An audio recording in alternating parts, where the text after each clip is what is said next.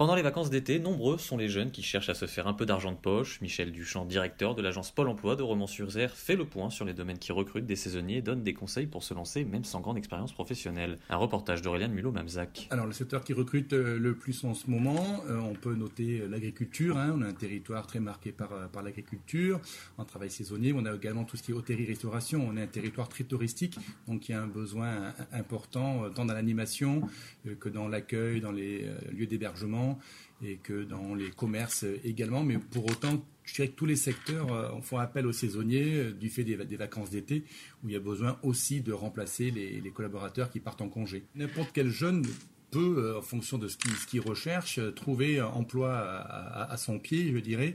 À partir du moment où il y a de la dynamique, il y a de la volonté, de l'envie et un savoir-être. C'est ce qu'attendent les employeurs en fait d'un salarié, qu'il soit jeune ou moins jeune d'ailleurs.